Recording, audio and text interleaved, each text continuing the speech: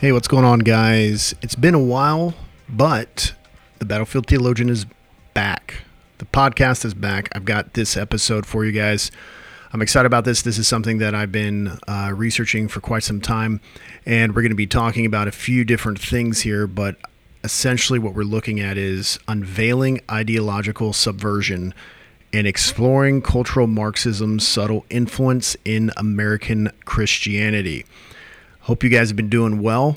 We are going to be discussing this and the different ways this has played out in the church, in the life of the Christian, and also in different ministry aspects and traditions that we've done in the church that many of us have never really taken the time just to step back and to think, why is it that we're doing what we're doing in the church? Is this the best way? Is this the biblical way? Is there scriptural support for it? And so we're going to be looking at this topic between cultural Marxism, ideological subversion, and the subtle influences. So the first point I want to talk about is understanding cultural Marxism and its roots. This is a term that's been thrown around a lot. Not sure how familiar you are with it. This is not an extensive unpacking of cultural Marxism, but this is just going to help give you guys a framework for how to view this. So to look at the origins of cultural Marxism and its fundamental principles, the issue with cultural Marxism is obviously, as it says in the name, is rooted in Marxist theory. And what this is it seeks to examine how cultural institutions and values shape society. This started in the early 20th century, and it started as a theory which now has evolved into a focus on the role in today's life and in today's school and many other sections of how it plays out in culture, language, and belief system. And this is really what is shaping currently the political power dynamics and social hierarchy. Now, this is, again, a theoretical framework, and it emerged from the traditional Marxist thought, and it is focusing on the cultural factors. How do those factors play out within our everyday life? What is it and how it applies in our belief system, our values, our norms, and our language? Now, this is contributing, and mainly what you see and how you will see this play out is it helps, if you will, not helps. I would say it went from helping and contributing to now it is dictating how the social dynamic and the hierarchy is.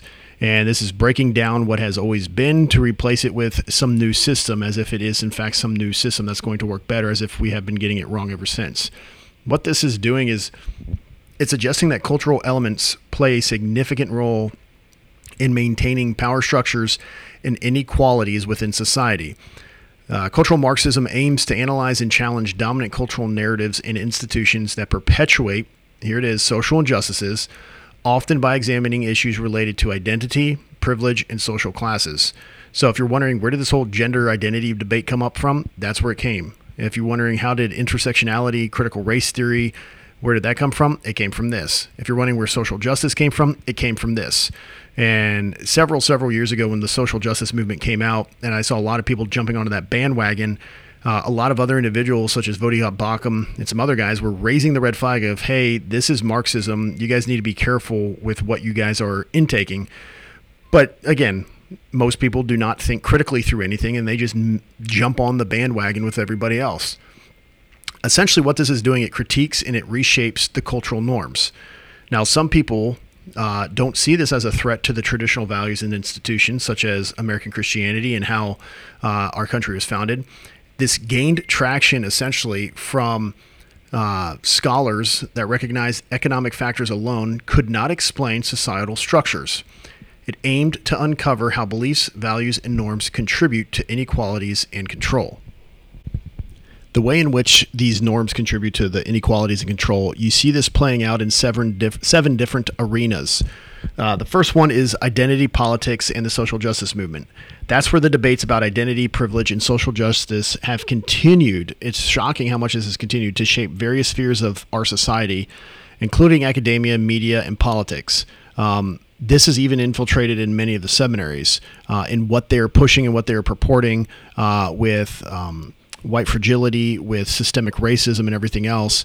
This has really taken off in identity politics. So if you see local politicians like really platforming themselves based off of identity politics and social justice, you're going to see like a good amount of momentum backing them, because like that's kind of like the cultural, if you will, hitting point. It's a hot topic. It's a hot button, and people are making it seem like, again, what's interesting about this is this has slowly come out of left field, but this has been being baked into our country for quite some time. But now it's like to the top forefront of everyone's mind that we've got to deal with this. We've got to deal with this, as if this is going to somehow shut down America, shut down the church, shut down the political system if we don't figure out identity politics. Now, with this too, this brings about diversity and inclusion initiatives. So many institutions, including workplaces and educational settings, have already been implementing diversity and inclusion programs. Recently, I was listening and watching Matt Gaetz discuss with a 4-star general in the Air Force regarding a special program for transgender individuals. But if you are a heterosexual person, you can't afford, or you're not allowed to even go to this, which is just mind-blowing to me, that diversity and gender inclusion is a top issue for our warfighting effort. How that assists with the warfighting effort, I don't understand. When you actually look at the statistical and demographical breakdown of our fighting forces, it's not an issue. It's not an issue at all. But now we're making it an issue, and we're continually purporting these issues to make them larger mountains than they really are. The other thing you see is you see this play out in media and entertainment. Cultural Marxist perspectives are present all in our media. The content explores the themes of representation, cultural appropriation, and social issues. You see this playing out in many movies and even kids shows and stuff now, where they're pushing the transgender ideologies into the children. They're pushing now too in the movies. I mean, not pushing now, it's been going on for a while, about the female empowerment and down with the patriarchy, and how every guy or every man, if they're masculine, is now a misogynist. And it's being indoctrinated through our entertainment devices. And what's interesting is that we as a people have gotten extremely consumeristic heavy, where we have to be entertained constantly. There's no such thing as boredom. You can't just sit down. If you think about it, for those of you who are over the age of 30, you have a time in which you remember where you did not have a phone in your hand. I challenge you guys too. When you go to the restaurant or you go out, if you're standing in line, and you may even do this too, I'm guilty of this. As you're standing in line, you can't just stand there and look around and watch people. You have to pull out your phone, scroll TikTok, Instagram, whatever else, because you need to entertain yourself. Now, as you're being entertained, and especially with how the algorithm is, I've actually written on this, the algorithm is training your brain. It's also training you to get these dopamine hits as well, where you are looking for the next entertainment. You're looking for the next thing, and you doubt and even question your success based off of your level of boredom. Now, again, I'm not going extensively into each of these. I could do a podcast on each one of these breakdowns. I'm just giving you kind of a heads up, bird's eye view on what these issues are. The next one is the education and curriculum debates.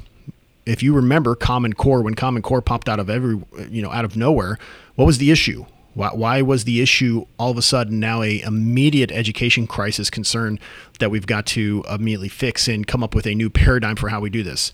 Well, the curriculum content in education, it's been continually in a state of reform. It's got cultural Marxist ideologies, specifically in terms of how historical narratives and social concepts are taught.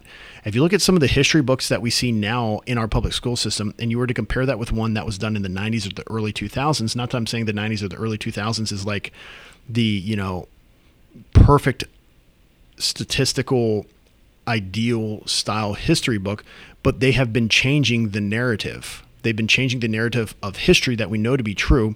We're no longer now is history a matter of fact, but history is a matter of interpretation, and it's a matter of subjectivity rather than objectivity. The fourth thing that I think is really dangerous is how cultural Marxism has influenced religious communities and institutions such as the church. These religious groups, and you see churches jump on the bandwagon, they're jumping on the bandwagon about social justice, inclusion, and can faith actually address these societal issues? And some people have lowered the content of the gospel, lowered the content of what Jesus addresses in his public ministry, where Jesus says there's no Jew nor Greek. If you have Christ, you are all now one. But now we have to make these distinctions between race discriminations. And now we have to say that certain religious institutions are not being inclusive of other people's ideologies. And if you don't accept other individuals' ideologies into your faith system, then you are somehow being ignorant. And what's interesting about this is that you don't really see this affecting any non-quote unquote Christian religious institutions. And by Christian, I mean individuals that identify as a Christian, not as a evangelical, Bible professing, Jesus believing individual, but anyone that is under the banner of Christianity, which would include Catholics, Jehovah's Witnesses, Mormons, stuff like that. But you don't see this going after Islam. You don't see this going after Buddhists. You don't see this going after the other Eastern religions. It's mainly and primarily only the Western religions, trying to unpack and discredit those because they have higher moral and ethical views from Scripture, which is derived from Scripture, at least for us as Protestants, derived from Scripture. And cultural Marxism pulls all of that into question, saying that's not actually what that says. That's not actually what that means. You can't really trust anything. And this is really nothing new, because I remember in the early 2000s when the emergent church movement came about with people like Brian McLaren and some other individuals, and they were writing about deconstructing your faith and saying, we don't know what the Bible really says about anything.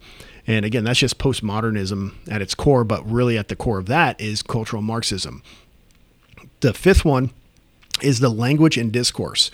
This is how we are using language and how language reflects power dynamics and societal structures to be a continual subject of analysis and debate, which has been influenced by more cultural Marxism insights.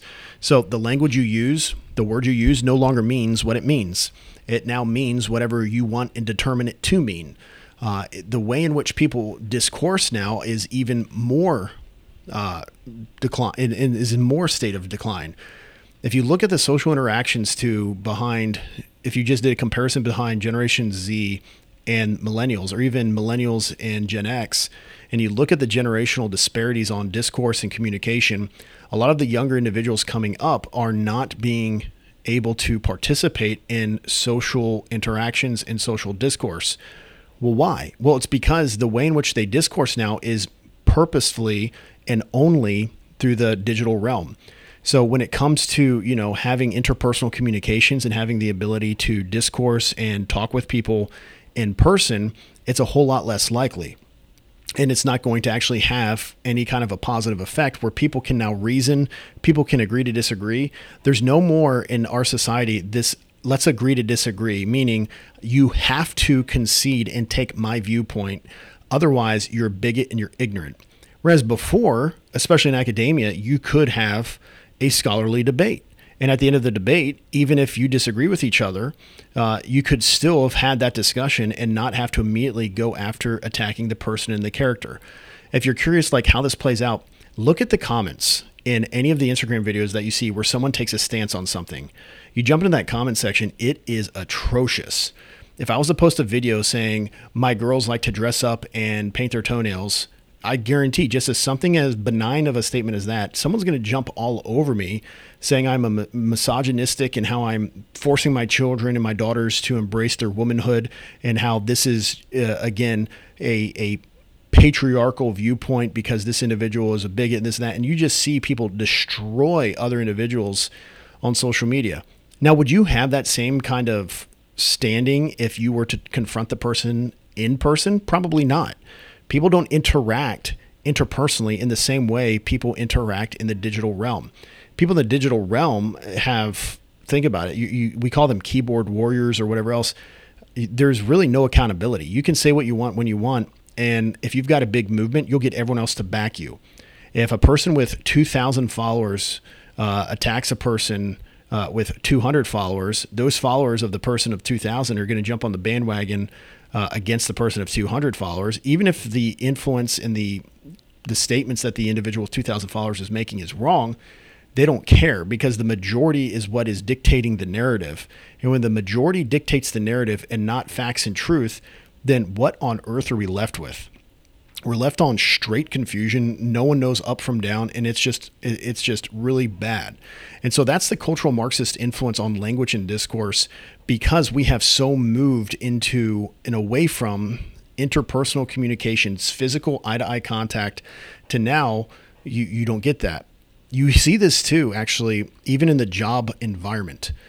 Think about before COVID, and I would say after COVID is where you saw a huge shift in this. So before COVID, jobs weren't really that big of an issue. Jobs in some of these, let's just use fast food restaurants, for instance, they didn't have issues filling these part-time wage gaps. But then when the isolation shutdown happened, people had to work from home, and then they realized, man, these government assistance programs, man, I don't really have to work if I don't want to work. Again, that's cultural Marxism, and that's even a step further. That's even a form of socialism, because someone is paying for that unemployment. Someone is paying for those loans that people were getting that they never have to pay back. And now when you try and go to these restaurants, and now when you go, the workforce has shifted from being young people working in what would be considered, such as a drive-through at McDonald's, young people. Now, at least in our area, you go through some of these drive-throughs, now it's older individuals, people coming out of retirement, filling these jobs. And the big question I always have is, where are all these other people going, and how are they getting money? The final way in the influence in the area you see this play out is, and I think this is the most prominent, is the political and activist movements. There's been so many different political movements and activist groups that are using and invoking Marxist ideologies to bring up issues of inequality, social change, and the equal distribution of resources. I don't know how many of you had student loans or currently have student loans, but when President Biden did the student loan forgiveness, why? Where did that come from? Well, it came from the idea that there are some people who do not have the same opportunities that other individuals have. So therefore, we need to make it equal across the board. The whole purpose in why America was founded was, one, obviously religious liberty and freedom. But then two is that because we are in a capitalistic society, if you have the wherewithal to be able to begin and start your own business, you have every access and ability to make that as thriving of a business as you can if you put in the time, work, and the effort. But now what's happening is people are looking for these handouts. People are not looking to actually put in the hard work anymore. They want to get this easy job. And the way in which I've seen a lot of this is that these young people are looking at older people thinking, well, that older person is a millionaire, therefore I want to be a millionaire. But they don't see all of the work that that millionaire did to get to that status and that point of the financial investment, the hard work, and everything else.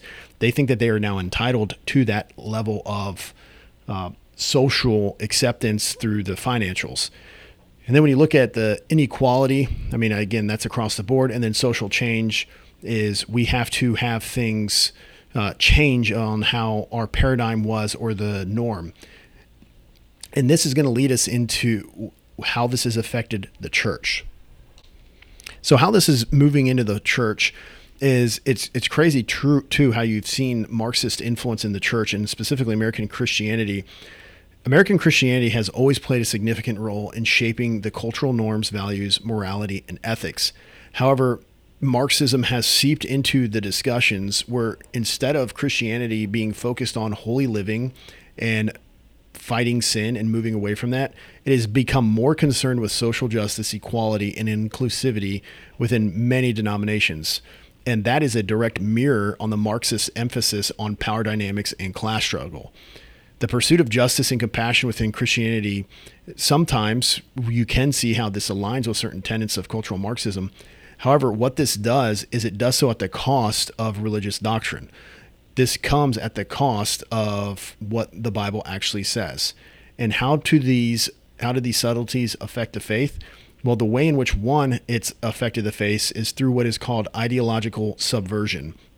So when you look at, or if you've never been familiar with this term, what ideological subversion is, it refers to the process by which external ideologies infiltrate and alter traditional belief systems.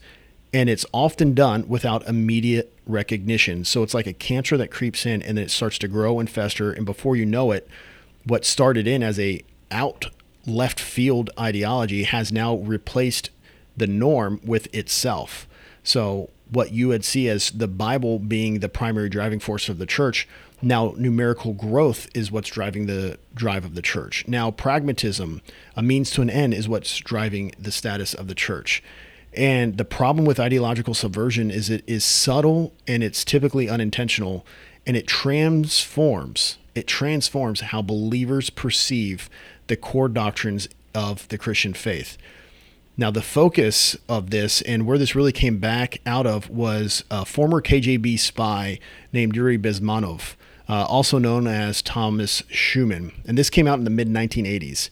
And in this, he was interviewed, and I'll post the link for this in the show notes.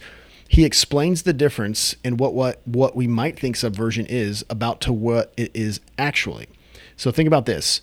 When you think about ideological subversion, he says this, quote, only about 15% of the time money and manpower is spent on espionage and such.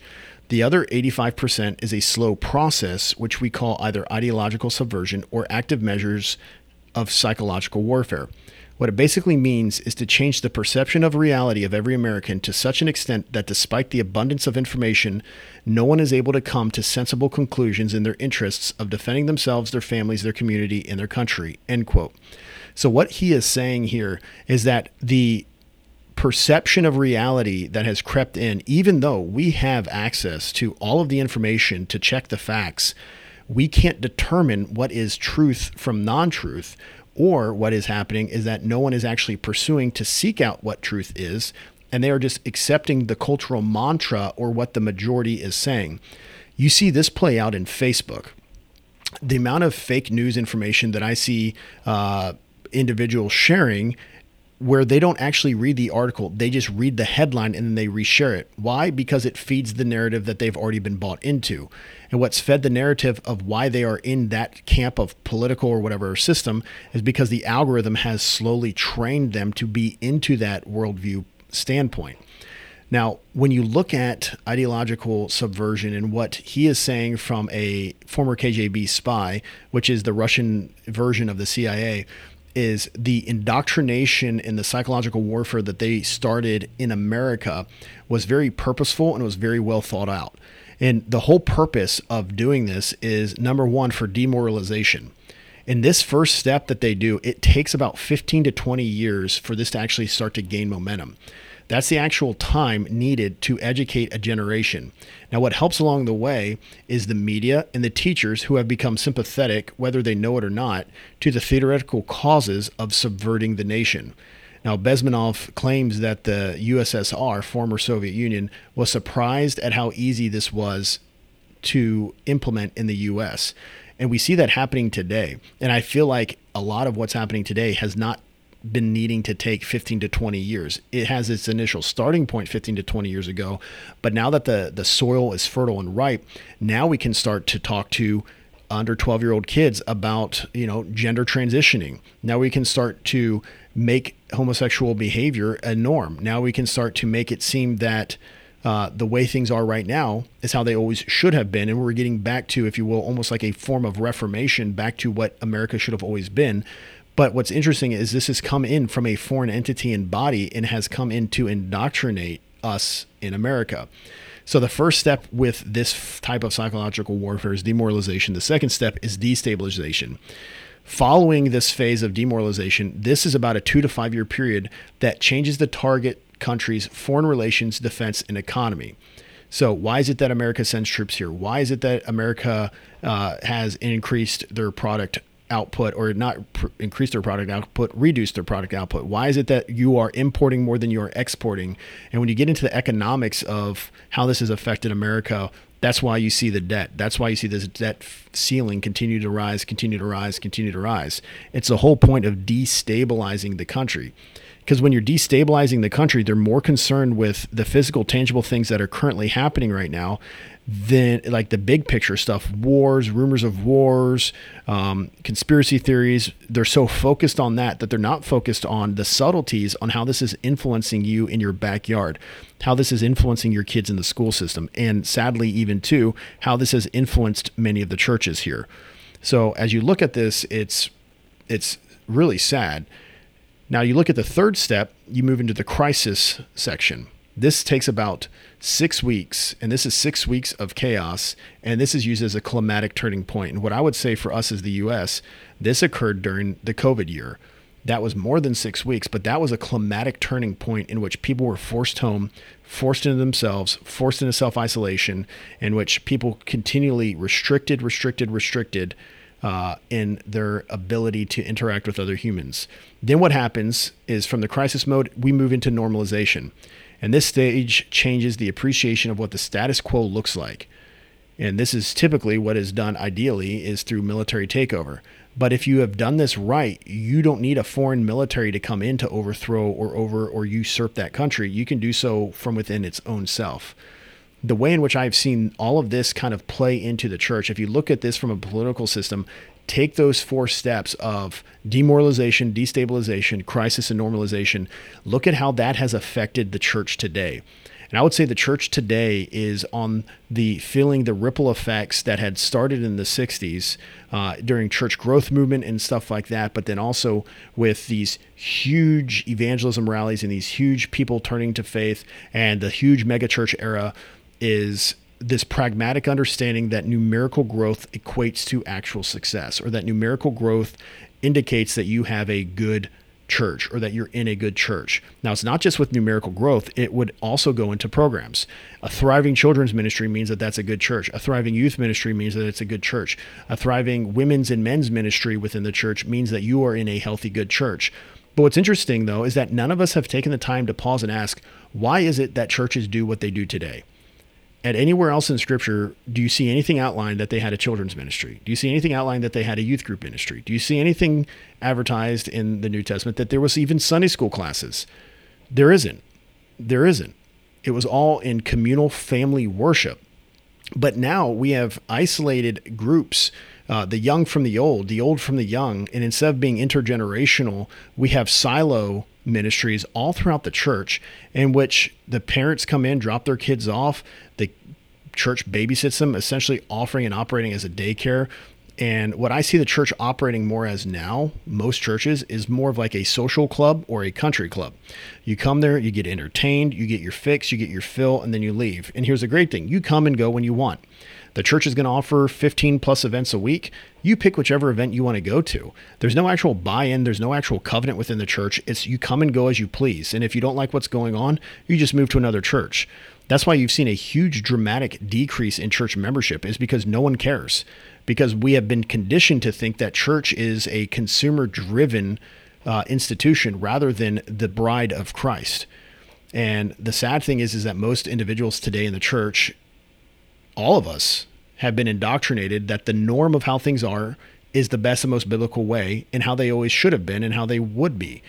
But if you actually look, and if you're presented with the realities of Scripture, it's going to do one of two things. Either A, it's going to speak against certain practices that you are currently doing within the church, or B, if you ask yourself, well, why are we doing this? You look and you see zero biblical backing behind why you are doing what you do in the church. That paradigm shift has occurred. Now, let me give you an example. I preached recently on biblical manhood and womanhood in the church.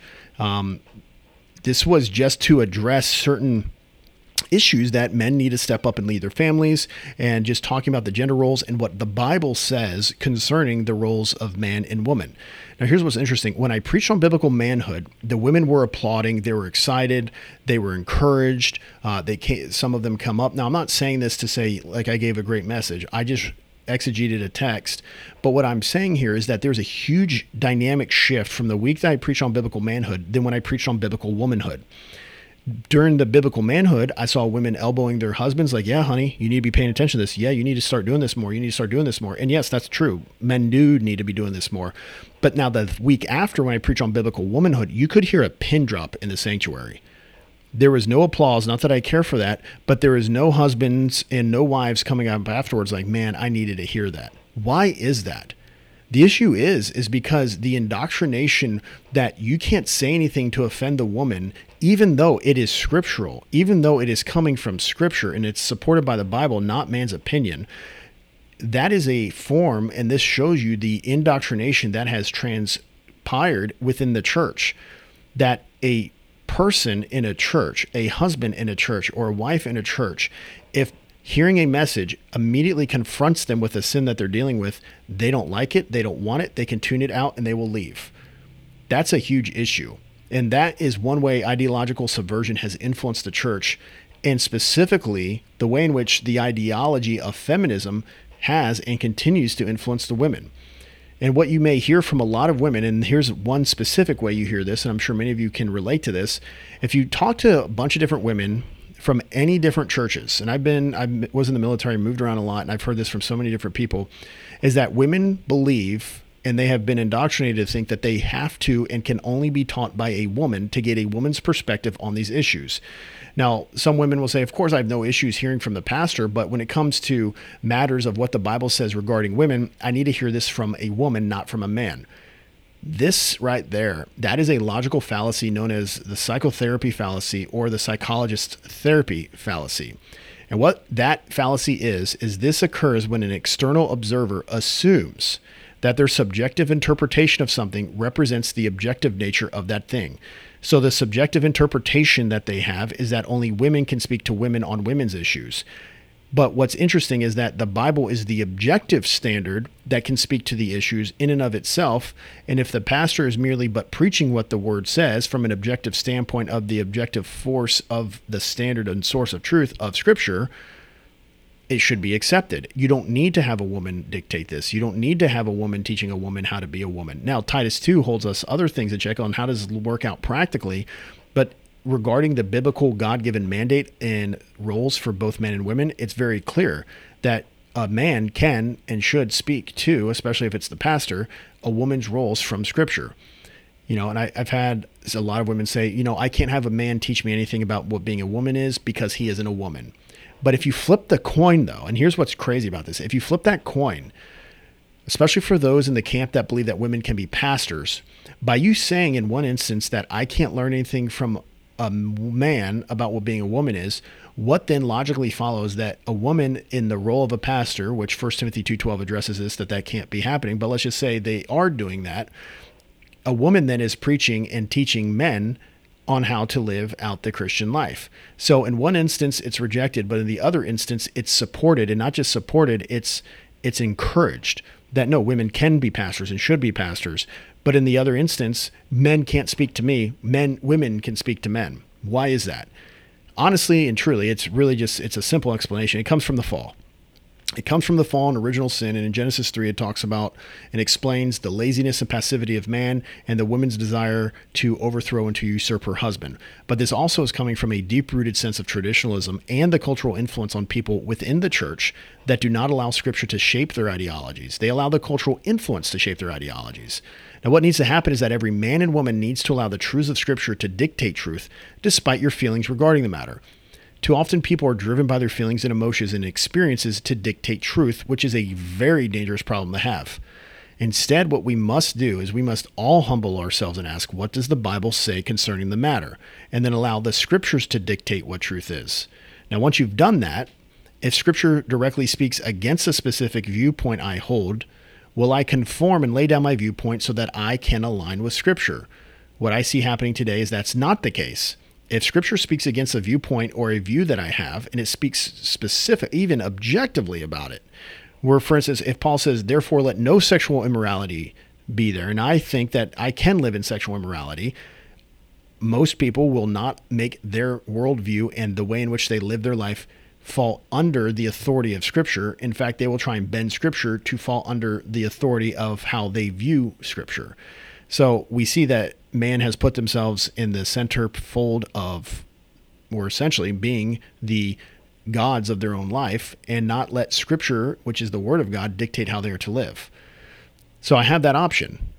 Will Scripture, and if Scripture speaks directly against a specific viewpoint I hold to, will I conform and lay down my viewpoint? Or will I simply dismiss the text of Scripture because it does not agree with how I feel?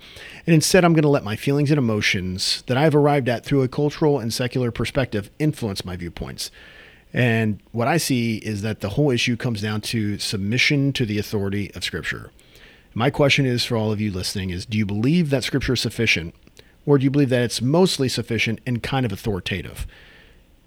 The Bible is the Word of God. It is the inspired, infallible, inerrant Word of God, and it is profitable for teaching, for reproof, for correction, in righteousness. If you don't view it that way, and you call yourself a Christian, then I don't know how you are learning and how you are living your Christian life. What you are doing is you are a cultural, or if you will, a titled, labeled Christian, but in practice, you are a cultural Marxist, and you are a individualist, and you are a humanist. Because if you don't adapt and submit to the authority of God's word, then you are just doing whatever you want and Christ is not the Lord of your life. See, true believers submit themselves to the authority of God's word. True believers desire to adhere to Scripture. True believers want to pursue a life of holiness and pursuing after holiness, not pursuing after a life of social acceptance, not pursuing a life off of emotional affirmation, and not pursuing after a life of I dictate what truth is and what is not. We must not be tossed to and fro, but instead we have to ground ourselves in God's word. So this is a short podcast. I just wanted to hit some of these issues, and I really wanted to do this podcast to get you all thinking, what am I doing, or what church that I am going to, what are they doing, why are they doing it, and what is the biblical precedence and basis for why they are doing that? The way in which I view how church should be conducted is that there must be clear biblical justification, whether it's explicit or implicit, for why the church is doing anything. And if I can't point you to either the general principle out of Scripture using chapter and verse as my support, then why am I doing it? Then I need to be very careful and cautious and willing to change my viewpoint and perspective and allow Scripture to help disciple me. Not let the culture disciple me, not let what other people are saying, not what other people are doing, but allow Scripture to dictate. So if you're at a church that is doing things that is not prescribed or described in Scripture, such as church goes to the movies and they're playing movies for Sunday morning, trying to find the spiritual implications from Barbie or any of these other movies, you need to really take a step back and be like, what on earth am I a part of? Church should be a family body because we are all individual members. We constitute the church. Christ's body was bled for and died for and purchased the cross, or purchased the church by what he did on the cross. So I hope in one way this gets you thinking. I hope this gets you asking questions. And I hope also it challenges you. If someone comes to you and presents you with an issue or presents you with an item, that instead of you immediately dismissing it, you hit pause and you explore the Scriptures for yourself to dictate, is there any validity in what they just said? Well, I hope you guys enjoy this. I've got some fun guests scheduled in the upcoming future. It's just been very busy around here, and I get to get on this podcast when I can. But if you're curious, or if you have other ideas of what you'd like to hear in a podcast too, hit me up at ethan@ethanjago.com, or you can shoot me a direct message on Instagram @ethanjago. Well, guys, thank you for joining the Battlefield Theologian Podcast. Catch you guys next time.